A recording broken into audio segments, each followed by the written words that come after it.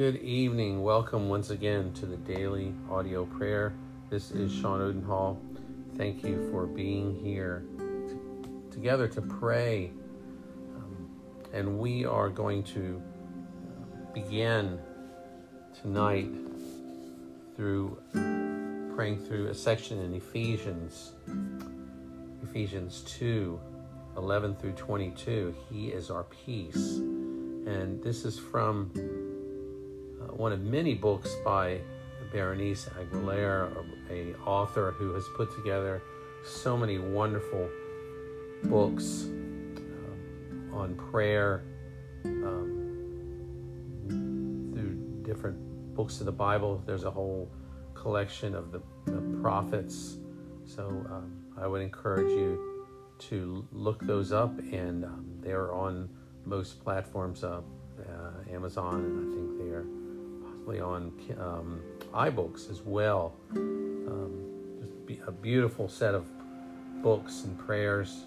So tonight we are using one of those, taking up the shield of faith, daily prayer through Ephesians, and we're going to start with He is our peace tonight, Ephesians 2, 11 through 22, and then go into a book, The Collected Prayers of John Knox.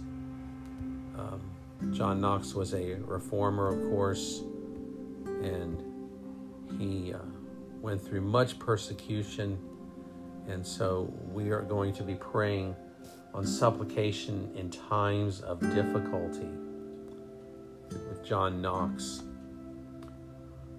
one who knew the power of prayer in time of affliction. So let's begin as we come before the Lord and read through Ephesians 2, 11 through 22. Therefore, remember that formerly you, the Gentiles in the flesh, who are called uncircumcision by the so-called circumcision, that is performed on the body by human hands, that you were at that time without the Messiah, alienated from the citizenship of Israel, and strangers to the covenants of promise, having no hope, and without God in this world.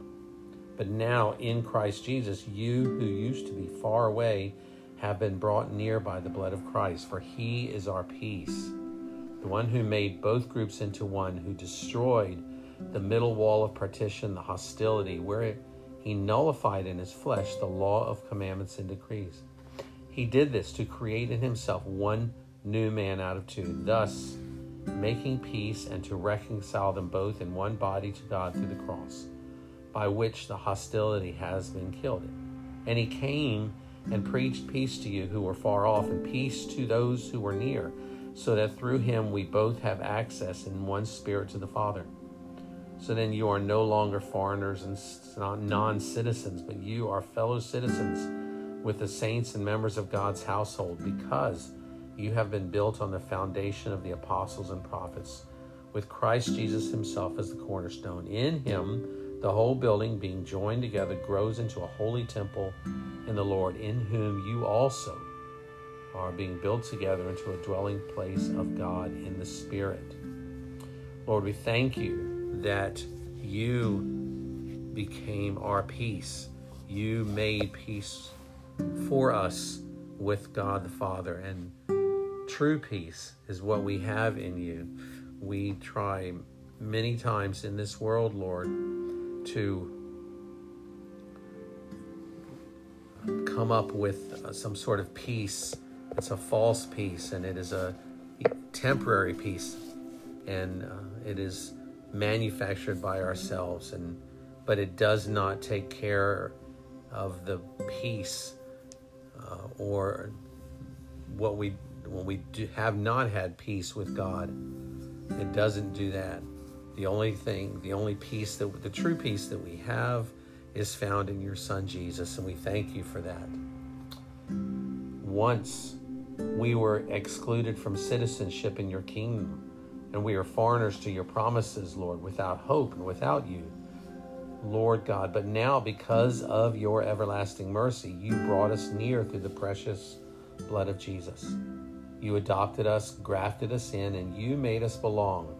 And we belong to Your people, and we are no longer excluded from a relationship with you. You've made us a member of your household. Once, we would only have been allowed in the outer courts of your temple. But now, you have brought us into the Holy of Holies. Not only have you brought us close, but you chose to dwell within your people.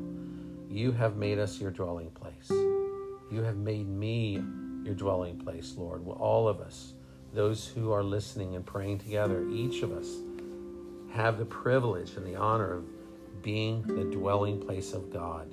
And you are knitting us together with our brothers and sisters in Christ to be a place where your name is lifted up and worshiped. Thank you for your wonderful word. As we read it, may our heart be encouraged. May our heart be so encouraged by the truth written within. You are our Lord and our God. Blessed be your holy name.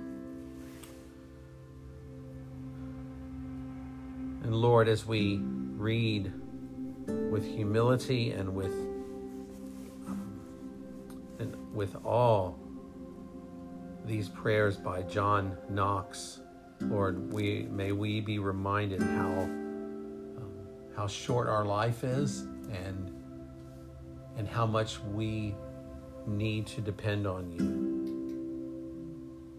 You are just and righteous, O dreadful and most holy God, high God, holy in all of your works and most just in all of your judgments. Yea, even when, as thou punishest in the greatest severity, we have before, O Lord, felt your heavy hand on us.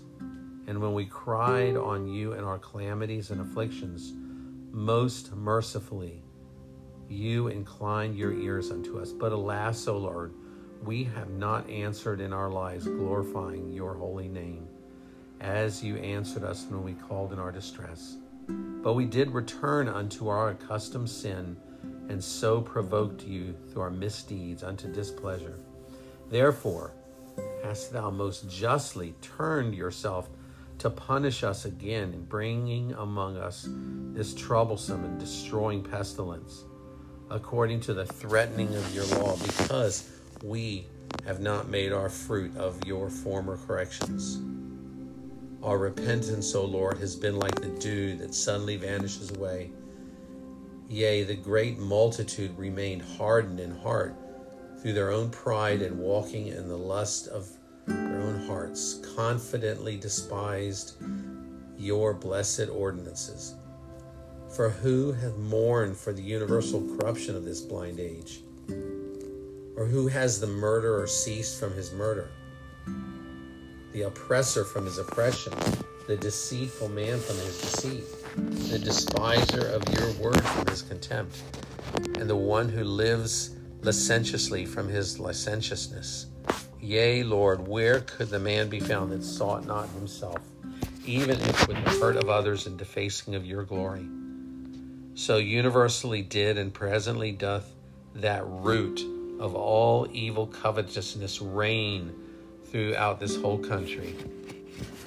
Yea, Lord, they to whom thou granted worldly blessings in greatest abundance have been and are possessed with this unclean spirit, avarice. The more you gave, the more insatiably thirsty they have grown, and they cease not till they did spoil you of your own patrimony. Yet in this matter they will not know themselves to sin and offend your majesty. Therefore cannot your justice longer spare, but it must punish and strike, as you threaten in your holy law. Now we know, Lord, that your judgments commonly begin at your own house, and therefore hast thou begun to correct us, albeit yet in your mercy and not in greatest severity. Wherefore, good Lord, either else in the multitude of your mercies, remove this bitter cup away from us, or grant us your grace patiently and obediently to drink the same as given out of your own hand for our amendment. We acknowledge, O Lord, that afflictions are disturbing, vexing, and hard to be borne with of fragile flesh, but Christ Jesus has suffered heavier torments for us, and we have deserved more than we sustain, who so often have merited the very hells. If it shall please your majesty to continue our punishment and double our stripes, then let it please thee in like means to increase our patience and make our corporal afflictions serve to our humiliation. Invocation of your name and obedience to your holy ordinances. Lord, we do not, many of us, I know I don't, Lord, many of us do not look at these words and pray these words and relate to them, Lord, for we have not gone through the same kind of afflictions and trials that John Knox is talking about, Lord. Yet we want to be prepared, Father, and so may we seek not only to know you, but may we seek to cultivate patience and perseverance in our lives so that we would be prepared and ready for whatever comes, Lord, and not complain and not do nothing but worship and obey and desire you, Lord. It is hard to think of that, even praying it, Lord. The flesh wants to complain, and when anything gets hard, Lord, we want to get out of it as quick as we can. Lord, help us to draw so close to you that we understand and our minds are open and our ears are open and our eyes are open to these things, Lord. We thank you for this time together in prayer as a family, and we pray your blessings on all of us. Lord, may we desire to love you and to know you above all things. We ask this in Jesus' name. Amen.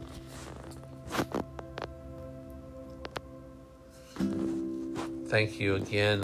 I'm always grateful for you being here, and the Lord bless you today, tonight, or in the morning, wherever you are, what time zone you're in, whatever part of the world you're in. Pray that you would be feeling the Lord's presence in your day and enjoying his presence and living a joyful life. And look forward to praying with you tomorrow. Have a good night.